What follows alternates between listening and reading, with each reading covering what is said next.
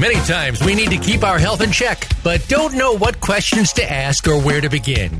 We walk in blindly to our healthcare provider and walk out none the wiser, and maybe even more confused than before. Can you take charge of your health and arm yourself with the questions and preparedness you need? The answer is yes. Welcome to Occupy Health with Dr. Susan Downs. This program will answer your questions and give you the best practices for facing your medical partner in good health.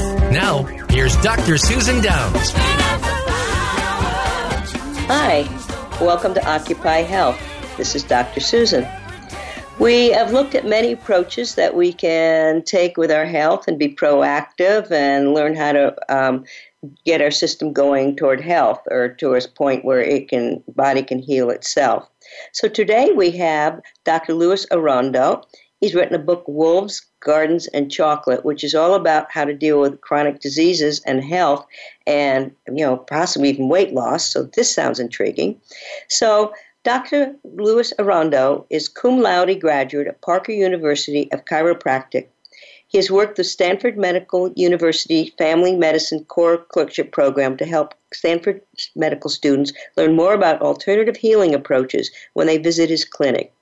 He has developed his expansive multidisciplinary view of health and the body's innate ability to heal while he was traveling and practicing in the United States and Italy. He is certified in neurochemistry and nutrition from the American College of Functional Neurology.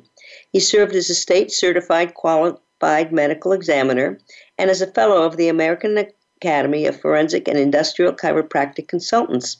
He's been certified in neuro-emotional technique. He's lived in 5 countries and now practices in California, in San Jose. He enjoys bicycling and discovering the connection between our health, physical, mental, and spiritual. So welcome, Dr. Arrondo. Thank you. It's a pleasure to be here. Okay. So what got you on your path that you wrote your book, Wolves, Gardens, and Chocolate?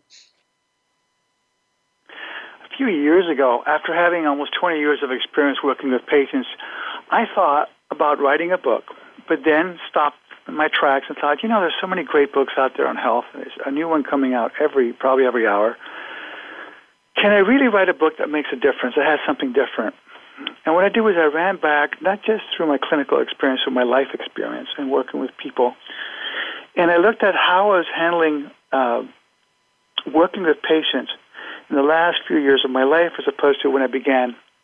And I realized that there is something here that I thought there was a message here that was important, because I was seeing a lot of patients coming in with chronic illnesses where the connections between their illness and the reason why that had that illness or condition really wasn't addressed well. And through my experience, I realized that these connections were not just biomechanical, biochemical, physical, but they could also be emotional, mental, even spiritual. And so I began to write a book that dealt with these hidden connections that would help people have more vibrant health, better weight, and more energy, and to help them have a greater understanding of why the conditions and illnesses that they were getting palliative treatment for were really consequences, and where we began to look for where were the root causes and how to address that so the body could begin a healing process. And that led me to write this book. Also, because I teach people how to lose weight eating chocolate twice a day. And I've always wanted to write a book with the word chocolate in it. I love chocolate. I love the idea of eating it twice a day, even more to lose weight. I mean, I'm going to sign up for that diet. But so tell me about your concept of chronic diseases and why we're only just treating the manifestations rather than the underlying cause. Tell us more about that. It's easier to put out a fire than it is to delve as to why the fire started. And I think in our society we tend to look for the relief. And I think it's really based on a mental paradigm, an emotional mental paradigm of I want relief, I want something to change. Whereas it takes a lot more depth and time to look at the causative effects, the causal aspect of things. where we look, for example, well, okay, your house caught fire and you put it out, but was it because there was a gas line that was open? Was it an electrical fire? Was it a chemical fire? Did it come from the back of the stove? So, and these are the things we want to look at, especially when people's house fires are continuing to take place every day of their lives. And they're throwing buckets of water, i.e. pills at it, but they're being told, oh, tomorrow keep taking that pill, and the day after, and probably until you die. And I thought, that's a paradigm that is useful and can be life-saving, but is very limited. What we really want to do is, wherever we can, look at the causative aspects of this so that a person's life can be transformed, not just experience relief by, let's say, lowering blood pressure by taking this pill, or increasing blood pressure if it's too low by taking another pill, or decreasing stomach acid or increasing it, depending on what's going on. To give you a couple of examples. In your book, you mentioned that while the U.S. has 5% of the world's population, we have 75% of the world's prescriptions. Do you think that, is that what you see is going on or needs improvement? It's not just in the U.S. We're having increases in prescription in almost all the countries right now. But in the U.S., it takes, on average, the annual prescriptions of 57 people worldwide to reach the annual prescription average for each American. Wow. So, we're looking at 57 people around the world have to have prescriptions to match one American. Now, wow. People say, well, yeah, but of course, Doctor, America is getting older. Well, unfortunately, the young are also taking more pills in the past. I'll tell you how bad it is right now. And I put bad in context, but right now, almost half of Americans are on at least one prescription. In the last 10 years or so, the number of Americans that are taking prescription drugs has doubled. In fact, when you walk into an office, Susan, a doctor's office, 80% of the time you're going to end up with a drug prescription. So the question is the answer to our problems a pill, a chemical pill? And each pill has approximately 69 side effects for prescription drugs. Is that the answer to 80% of all the problems? I don't think so. Well, is that because we're sicker? Is that because we're sicker, or is there a connection that goes both ways? I think it goes both ways. For some things we seem to be healthier, for other things we seem to be sicker. Like obesity, which is the mother of so many problems, right, and so many diseases. But if you look at in terms of prescription rates, those have gone up. But in fact, there was an article in the New England Journal of Medicine that said up to 50% of prescriptions may be unnecessary. Now, when you think of 8 out of every 10 office visits ends up in a prescription, and up to half of them, according to the New England Journal of Medicine, may be unnecessary, that's a staggering amount. Yeah. Yeah, you commented on some specific medications in your book, such as statins, antibiotics, and antacids. You agree that those seem to be overprescribed? Yes. Yeah, that's my sense. Statins obviously have an important role, and every person has to be looked at individually and decide, is this the right thing for you or not?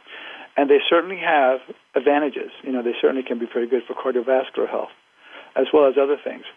I would never tell anybody not to use it or not to use it. I tell people, listen, think for yourself and make the decision. How is this going to affect you? For example, statins will give you a greater chance of having diabetes, even if you have sugar levels that are normal. And there are studies that go one way or the other that will indicate that it may have problems with rhabdomyolysis or muscle problems. Some studies say, well, that's a minor thing. Other studies say, well, it's more common than you might think. Yeah, I'd like to add here, it depletes CoQ10, which is essential for our mitochondria, our energy producers in the body. Also, apparently, it lowers adiponectin, that is kind of a straight loop to diabetes. Also, Dr. Mark Houston said that the cholesterol-centric view that the cholesterol is the source of all evils in cardiovascular disease is no longer valid, that you can take the statin and it might not necessarily prevent heart disease. So we need to think twice about this because it's not clear if they even help reduce heart attacks.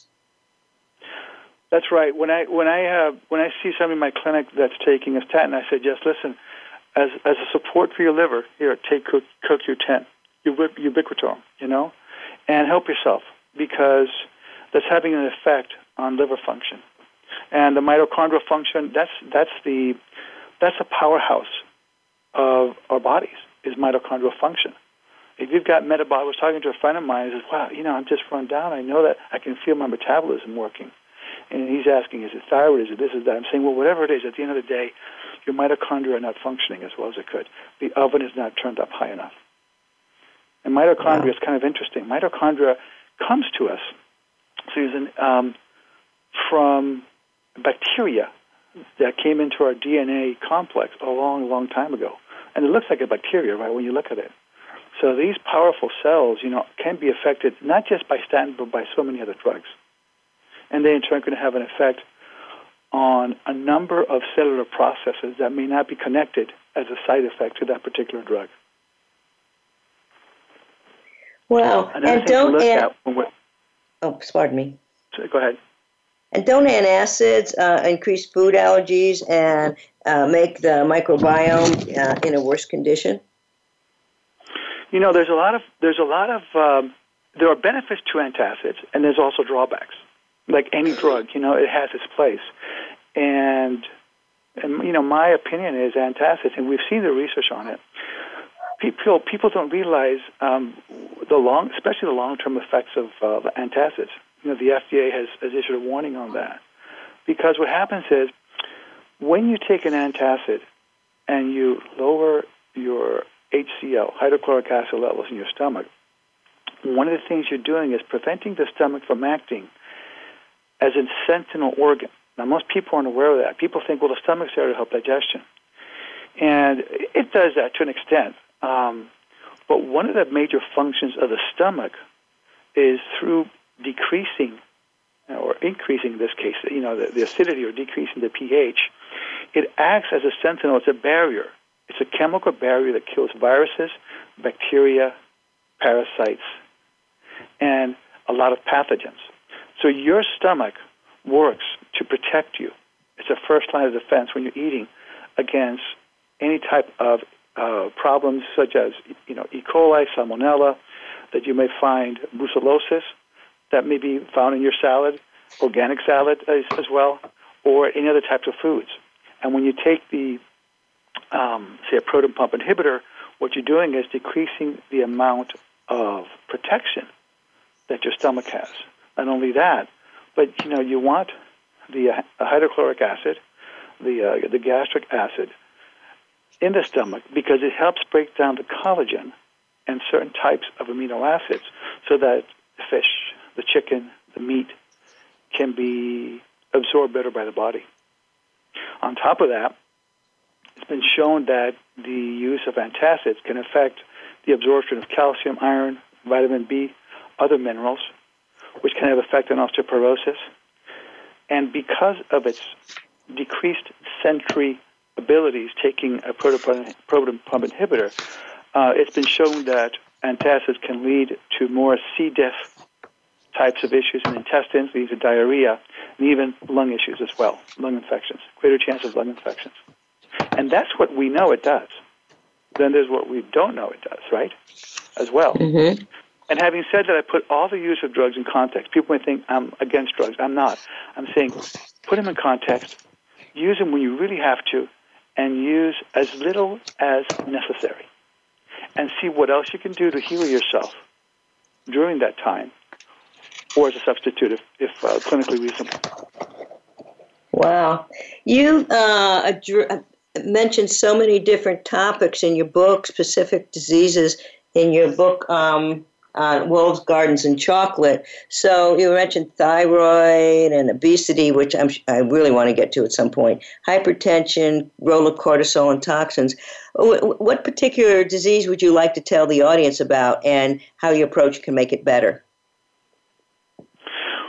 Well, there's it's a good question. I would say if I had to pick one, I'd say, listen, there are so many here, and they're all in their own way important, and they all can have an effect, But But if I were to say, let's pick one that will make the greatest change in people's health at every level, I would pick weight. We used to think weight was, well, you're carrying more of your fat cells. And we didn't give much attention to that other than that. But more and more, apart from the cardiovascular issues, we now know that fat cells don't just store fat. They're not inert closets in your house. Fat cells are actually part of the endocrine system. They have a life of their own. They're creating a number of chemicals, as well as storing not only fat, but toxins. So these fat cells are alive, and they're pumping out a number of chemicals that are inflammatory the more overweight or obese you are. And this inflammation can go to your joints, it can go to every part of your body. And inflammation is a major causative dynamic for a number of other diseases.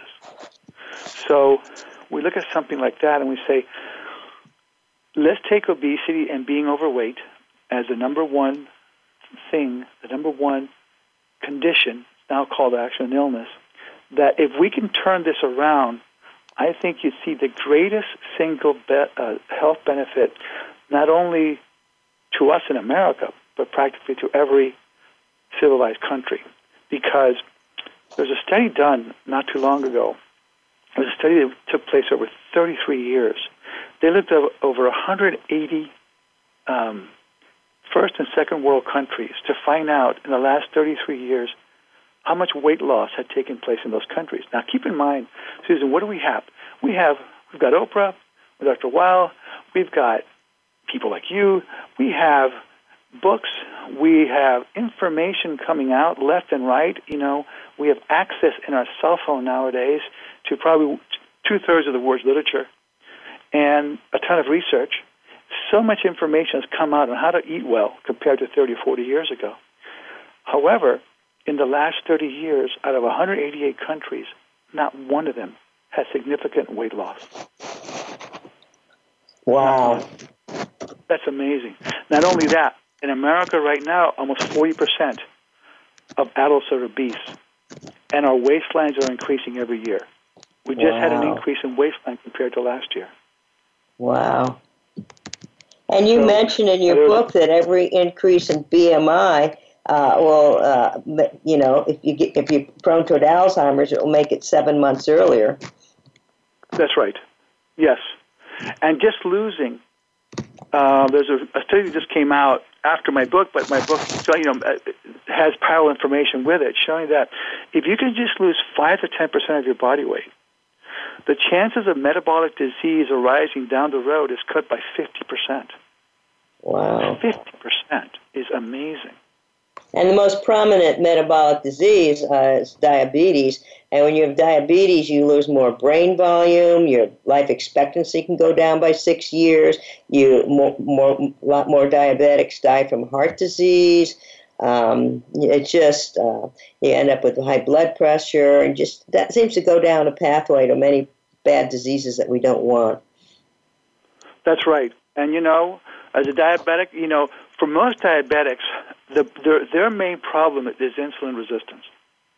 Yes. I have people come to my clinic, and in the course of I'm a chiropractor. In the course of chiropractic care, I'll do clinical studies, as a screening, and some of them are even type 1 diabetics, and they're taking insulin, or type 2 that have moved into insulin, and so I will just one of the things I'll order as a test is I'll test for C-peptide along with insulin and glucose. Yes, that's important. And C-peptide is much more accurate in determining if your pancreas is really producing insulin or not, because C-peptide is produced in a 1-to-1 ratio to insulin. Now, the problem with insulin measurement using the blood is that, and most people aren't aware of what happens to insulin. They think, the body is, and it is true, even the brain. But did you know that half of all insulin is used within 10 minutes by your liver?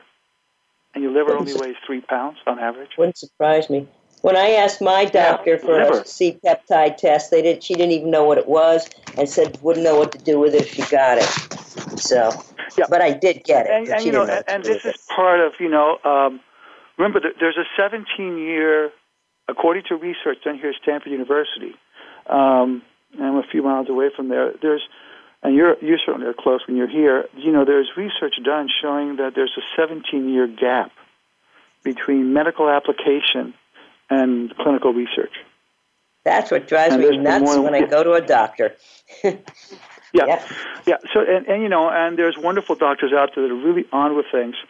But, one of the things I like to do is I like to see what the research is showing and see what can I help as a way of natural support through supplements, herbs, etc., lifestyle changes, or nutrition that has research showing can work with that particular condition. So I have a lot of patients coming in here. We're on the subject of diabetes and insulin. And by the way, as your insulin goes up, one of the things that happens is it triggers you to be more hungry. So this is not good, This is one of the things we have a vicious cycle. But a lot of patients coming in with insulin or taking, their sugar is at 200 to 250, and they're on metformin, and they're now looking at they're on a second level drug like glycoside, or they're also looking now at the peptidase inhibitors, and they've been told, listen, they're telling me I might have to get injected and start insulin. And I said, let's see what your pancreas is doing, and this is something you can discuss with your medical doctor. And there it is. The C-peptide sometimes is in the normal range. So listen, you're producing. Your pancreas is producing. What we have to work on is helping you to provide natural support so that your cell receptors are in the cells of your body are now able and willing to accept the insulin. Because insulin isn't so much about just sugar, it's also about amino acids. And you need amino acids, to build muscle, you need amino acids for a number of functions in the cell. So I tell people, listen, here you go, congratulations, you do have a liver, you do have a pancreas that is pumping out insulin. And it's something that, we can work with. So another thing I see too, Susan, with a lot of diabetic patients is I ask them about their digestion, and there's research showing that 40% of diabetics have issues with digestive enzymes. So I'll do amylase and lipase studies as a screening test as well. Mm-hmm. And a lot of times there's dysfunction there. So I say, listen, you're going to be helped by digestive aids as well. Well, won't those enzymes be lower if your stomach acid's too low, if you inappropriately take antacids? I don't know I don't remember seeing the research between a connection between amylase and lipase, let's say, which are produced by the pancreas, and HCl production. So I think the HCl production turns on the enzymes. It certainly can help. I just don't know enough about that. Okay. Well, I want to know how I can lose weight by eating chocolate. I need to know about that. Yeah, who doesn't, right? So let's talk about that. And let me again, in the spirit of the book, Wolves, Gardens, and Chocolate. Let me tell you what I tell every patient that comes in here and says, I want to lose weight. And I say, okay, I'll tell you what. I will do this. I will help you to have better health, but I won't help you lose a pound. I go, well, that's what I came for. I want to diet. I want to exercise. I'm saying, diet and exercise are great, but we're also seeing after 33 years, again, going back to the study, that diet and exercise, people, when they're prescribed that, it really doesn't work. So they're saying, well, what do I do? I'm saying, well, let's do this. Let's fix the body to fix the fat. I will help you to fix the body, and you will fix the fat. And this way you'll be able to lose weight without ever having 1 hour of being hungry. Is that a deal? And they like that.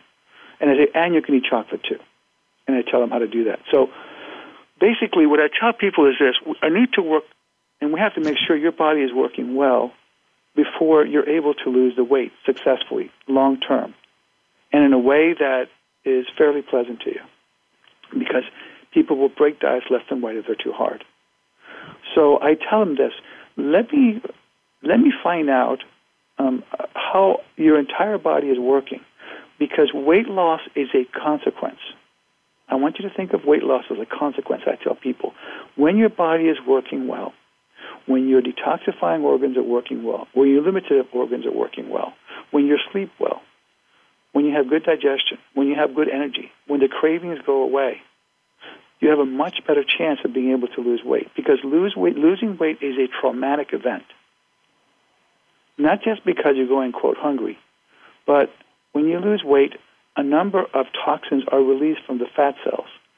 And these toxins will even affect how thyroid function works. These toxins then, if your body's not ready for them, can give you headaches, can make you dizzy, can give you a sense of wanting to eat whatever you can just to kill yourself. They will take your energy away because your body isn't really ready and prepared to go through this traumatic event that weight loss is. So we look at things such as, first of all, how are you sleeping? We know sleep, and you talked about HCL, sleep helps to regenerate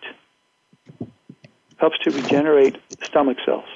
And if you don't sleep well, then your stomach cells don't regenerate as well. They turn over more slowly. Mm-hmm. So I asked them, well, what are your sleeping patterns? And they said, well, I have anxiety, and so I don't sleep very well. It takes me a long time to fall asleep. I'm saying, well, if you have anxiety, you're likely going to have stress levels that are high, such as cortisol. So cortisol will do a few things. It will make you more hungry, number one. Number two, cortisol will affect your thyroid, depress thyroid function, which depresses metabolism, which in turn makes you harder to lose weight. So I work with them, giving them natural support. One night a month, I teach a meditation class here to my patients. I've been doing that for a couple of years. It's going really well. And in fact, this meditation that I teach is really something that I think goes beyond meditation. It's quite striking. I've been doing it for about 38 years. It's universal. It doesn't matter what religion you belong to or you don't. It's like drinking a glass of water. You don't have to know the chemistry behind it. So I teach this meditation to them. And in fact, for those that may be interested, they can learn more about it by going to a website I created that lets people experience this meditation, do it themselves, and see how it works for them. And it's called helpyourlife.org. Helpyourlife.org.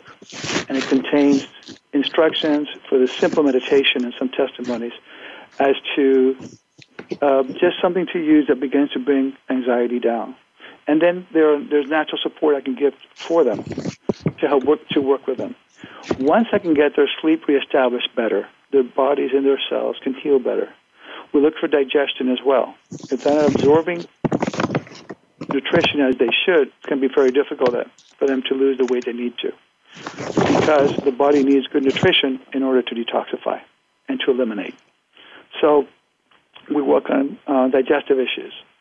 If I see that they're having, for example, sugar cravings, I'm going, listen, it's very hard to lose weight when you're craving sugar. Let's talk about that. One of the things I ask every patient that comes in, I don't care if they're coming in for a hangnail, if they're coming in for low back pain, if they're coming in for headaches, or whatever it might be. I give them a questionnaire. There's 80 questions, and the question is divided into 12 different body parts or body systems. And so I'm asking general questions about stress and brain function, digestive function, neuromuscular, obviously. I'm asking also for metabolic issues. I'm asking for when they wake up in the morning, how much energy they have. If there's a woman, what do the menstruation cycles look like? Are they normal? Do they have PMS symptoms? Because that can lead me to dysfunctions in organs and glands that may need natural support. So when we get so a lot of times what I find is that, especially with women, a lot of women are not eating enough protein. If they can handle protein, I suggest have more protein, have it 3 times a day. Do that, because if you begin to have swings in your energy levels and you begin to have these cravings for sugar or a bagel or bread, what may be happening is you may be having hypoglycemia. So your sugar level drops at 3 or 4 o'clock in the afternoon, you feel tired, and you eat something you shouldn't. And when that happens, it's very hard to lose weight, because that you have to be consistent with. So I say, let's find out if you need to eat maybe 4 times a day. And if there are signs of symptoms of hypoglycemia, let's find out what it could be. Do you have adrenal dysfunction? What else could be going on? So, we look at these things as well. And we look, listen, are you constipated? Well, yeah, as a matter of fact, I am. It says, well, it's going to be hard to detoxify your body if one of your elimination organs isn't working well. So we need to have you have regular. So let's find out, is it not enough fiber? Is it not enough water What else is going on? We know that the brain can shut down, stress can shut down, or thyroid can shut down excretion easily. So we look at that and see how we can help it naturally. So once we fix the body, and then we give them a food program, we say, please don't go hungry. Eat as much as you want. But I'd like to limit you to these type of foods if your body can handle it, and see how it goes. And then we talk about chocolate, Susan, which I know is the punchline you've been waiting for. So I say, here's what you do with chocolate, right? Because let's think about it. Does anybody get excited about the fact that they're going to be eating pounds and pounds of broccoli and spinach and kale for the next 3 or 4 weeks or 3 months? No. No, that's a killjoy. It's a stress, right? I mean, it's good, yes, but it's a killjoy. So I can't have this, I can't have that. You know what I'm saying? Listen, you really have enough stress in your life. Dieting is a stress. Think about it. It's a mental stress. It's an emotional stress. It's also a physical stress if your body isn't ready for it. And even if it is, it's still a stress in your body because there is trauma involved. So there's cellular trauma from the toxins coming out. So I say, let's do this. You need something sweet in your life, something to look forward to. So let's do this. What I'd like you to do is I'd like you to have chocolate 2 or even 3 times a day. You mentioned 3 times a day. So I said, have chocolate 3 times a day. But here's how I want you to do it. Just have half an ounce of chocolate either immediately after each meal. And that way you can have chocolate 3 times a day. You're not going to have that much in the way of calories.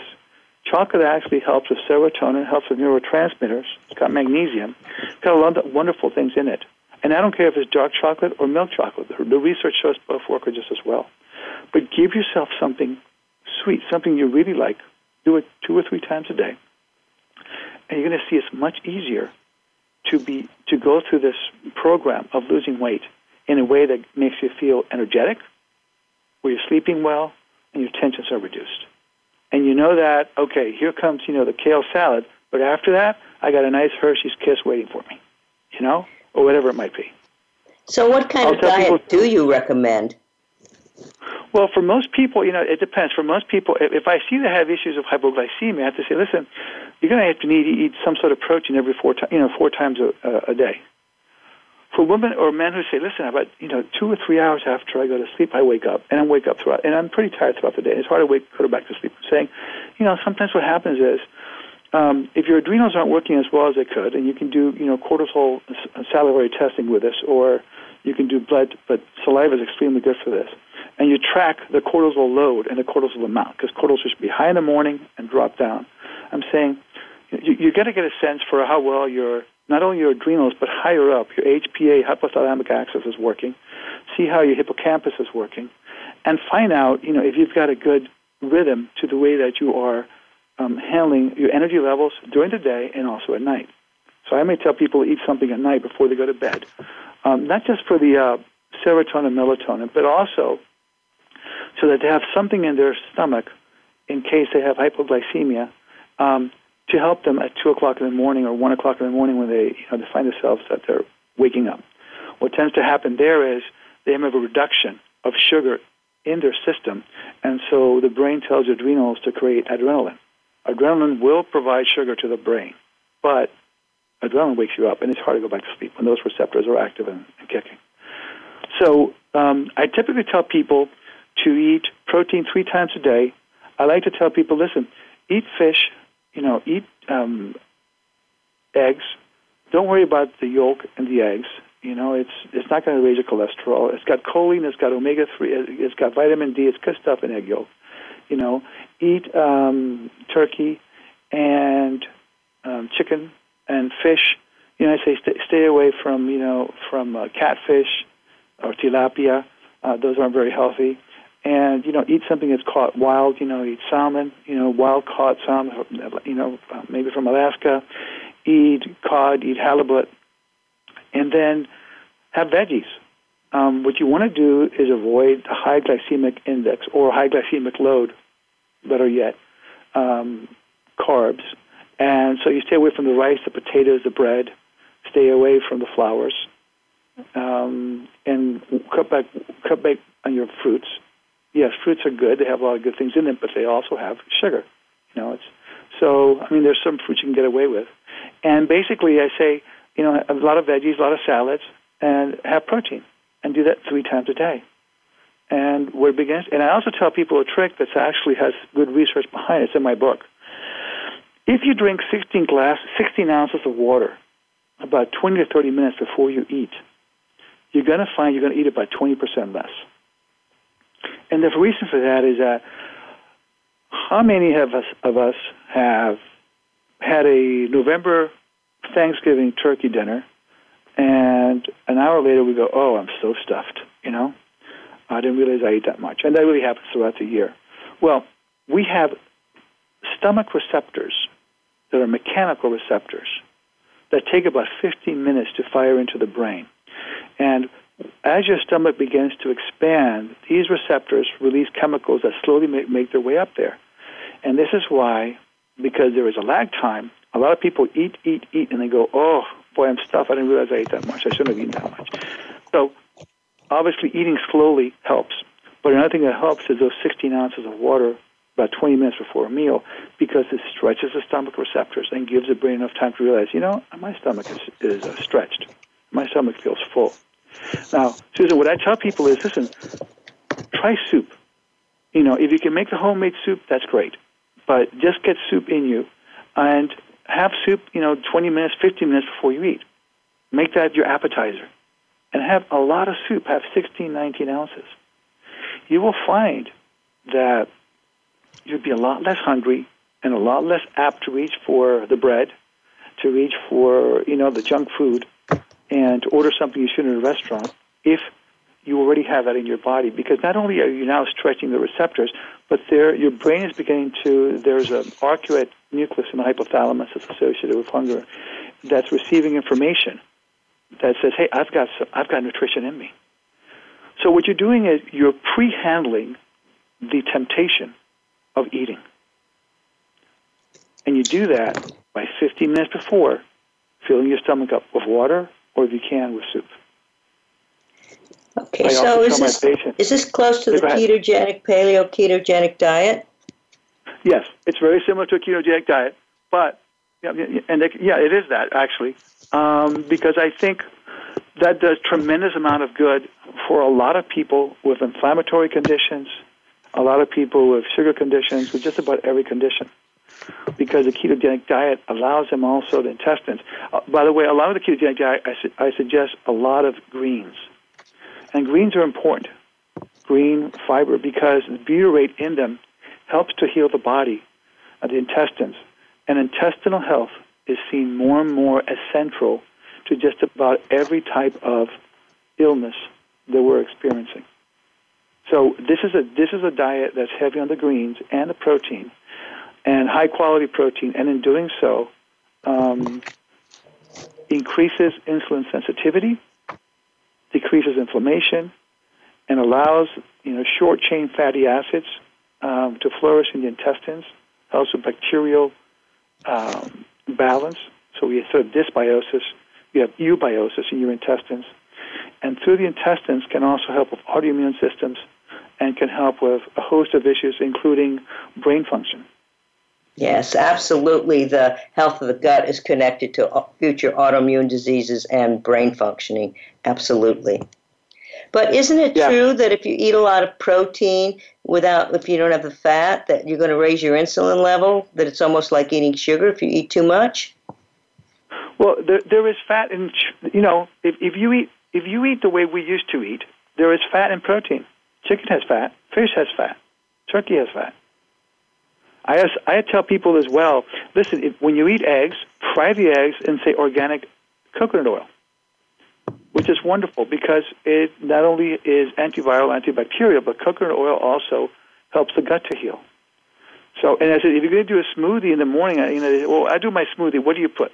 I put lots of fruits, and I put a few veggies in there, and I might put some protein powder. And I'm saying, in my book, I say an avocado a day, ... And the reason is, I say, listen, you're missing the fat. You need essential fats and oils. So, for example, I tell them add half an avocado in there to get the fats in there. When I cook an omelet in the morning, I cook it using organic coconut oil, and then when I'm about to eat it, I put on there organic olive oil. So in the morning I have eggs, and I also have two types of great fats for me and oils for me. Sounds good. So other contributors to fat, I mean, what is this, it might be thyroid or toxins. Which of these would you like to address next? Or is there any other topic you'd like to address? Yeah, let's talk, if you don't mind, let's talk about the importance of having the big picture. My book really isn't about health, which is surprising at first glance because it's a book on health, supposedly. Little known connections, it's a subtitle, for vibrant health, ideal weight, and boundless energy. But the truth is that I wrote a book within a book. And the biggest single thing that I could offer anybody with any type of health condition is this. Look at the big picture and expand your awareness. Have a fresh, open spirit of inquiry. Because when you do that, then you'll ask the right questions. You'll look for the right information, and then you'll act accordingly. The biggest shift we can have in our health, long term, I believe, as a root cause, is a shift in our awareness or consciousness. That's the single biggest help we can give ourselves.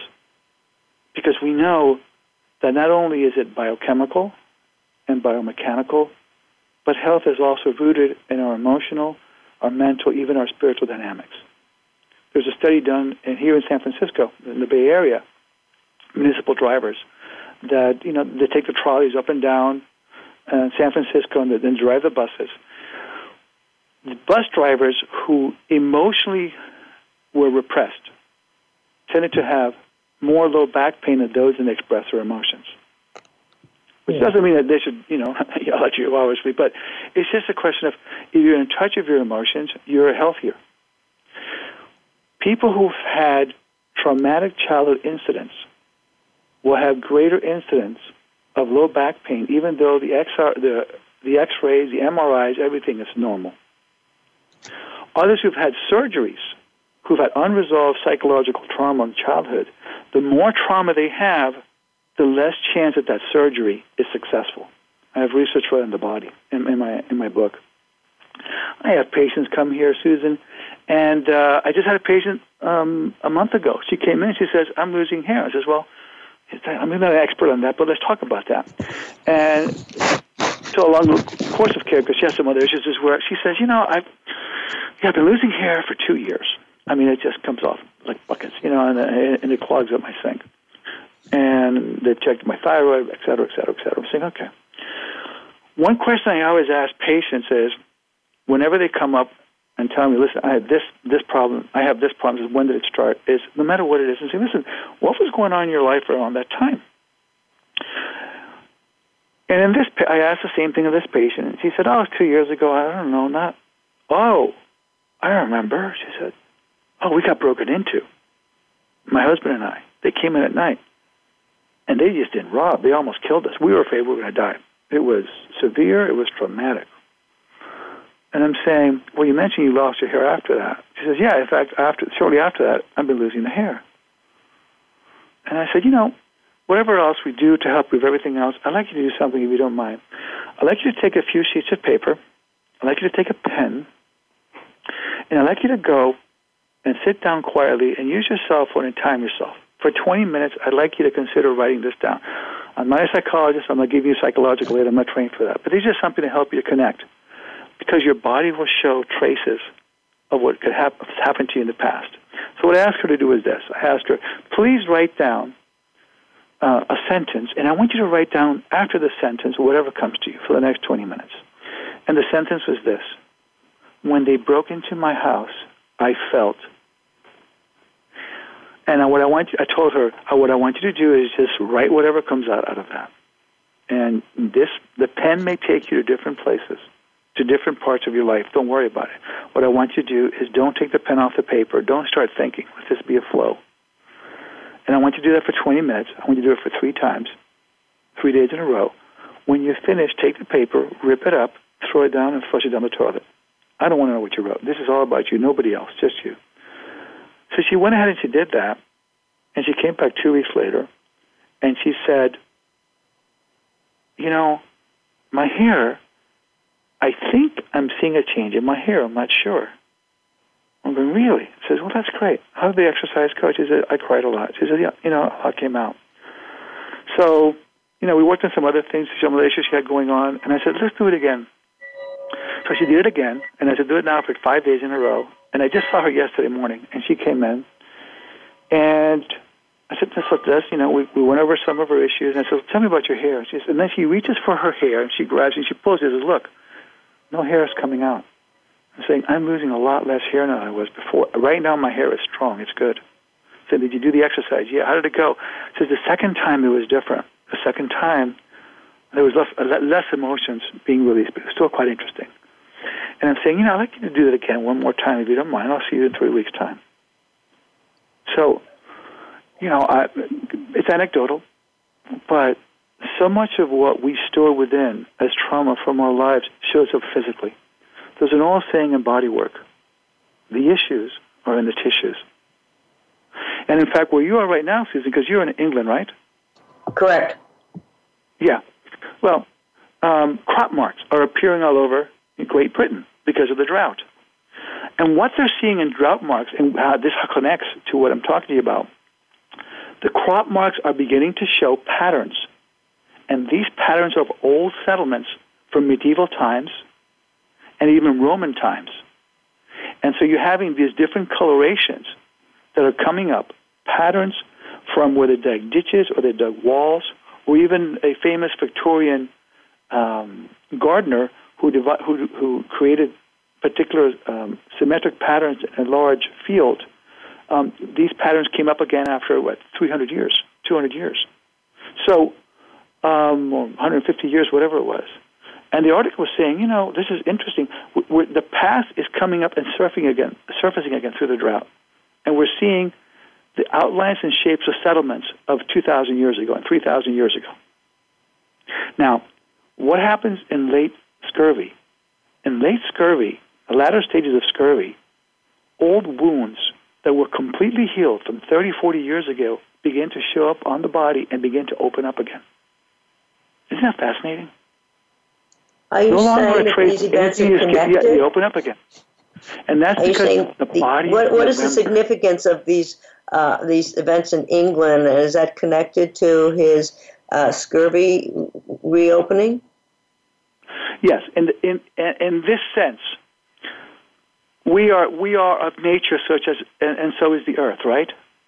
Yes. During a drought, we see that the earth remembers patterns, and these patterns come up. Interesting. During extreme times. And my point is, our body of the earth also has patterns, and these patterns will come up. Just like in scurvy, in late scurvy, you will have wounds that were completely healed from 30 years ago begin to open up again in your skin. Because the patterns are there. We have, and of course, you know this more than most because of your training, but we hold on to patterns. And these patterns will show up as illnesses and conditions that we may not associate with a particular trauma or pattern or event or behavior pattern in our life. Some researchers say that even water has memories. That's right. It does, doesn't it? Yes. Even water has memories. So and that's why the genesis of this book was the big picture. Look for the hidden connections, and they're not just physical. They could be emotional, they could be spiritual. Well, we have dynamics. left. We have about 4 minutes left. Okay. So would you like to summarize? It sounds like part of it is that we need to delve into our, various traumas and things that really shook us up at some point and try to somehow or other, make those better. It sounds like a functional medicine practitioner can put all the pieces together. But supposing somebody doesn't get to a functional medicine practitioner and he's on his own, meditation, getting in touch with what's going on in the body, writing about self-pain in the past. What would you recommend a person to do on his own other than good diet, good sleep, and exercise? We have 5 minutes left. I devote about 5 or 6 chapters in my book to that. There's a lot of things they can do on their own. and we won't cover which time we have, but if they're interested, they can look at that in Wolf's Gardens and Chocolate. But some of the things one of the things I would suggest is look to see, okay, this is an issue that's coming up, and could there be a emotional pattern associated with this? Could there be a nutritional pattern associated with this? Could there also be a mental pattern associated with this? Is this illness showing me something about my life that I can no longer get away with, that I used to be able to get away with, that is really is not aligned with who I am and what I'm here to do, whatever that may be for you. So that is the big picture. And then some of the tools, for the tactics, to look at the strategy of looking at, okay, the four corners of my home, of myself, my physical, mental, emotional, and spiritual, and how health is a mirror reflection of that. So then you look at some of the tactics that are involved, and sometimes that may do something as simple as journaling or writing your dreams. I write my dreams every day, and I look once a month and I read my dreams to see what they have to show me. I also look to see, I'll do a 15-time affirmation right after my dreams every morning to keep my focus on where I want to move to. I'm looking at things such as, for example, changing heart rate variability, which is a major indicator, maybe the biggest one, or morbidity, long-term morbidity. And I know I can do that, meditation, but I can also easily do that as simple as taking one in-breath every 3 or 4 or 5 seconds and one out-breath every 5 seconds and slow my breath down. Okay. These are things I can do. Right? So I can also look at brainwave entrainment, which is easy to do, and it's natural, and I speak about it in the book, that I use, as a support to help people have better functioning brains, better memory, better concentration, and less stress. So, and those are easy tools that are now available on the internet. There's cognitive behavioral therapy that can be used as well. So what is this brain entrainment? How can we do that on our own?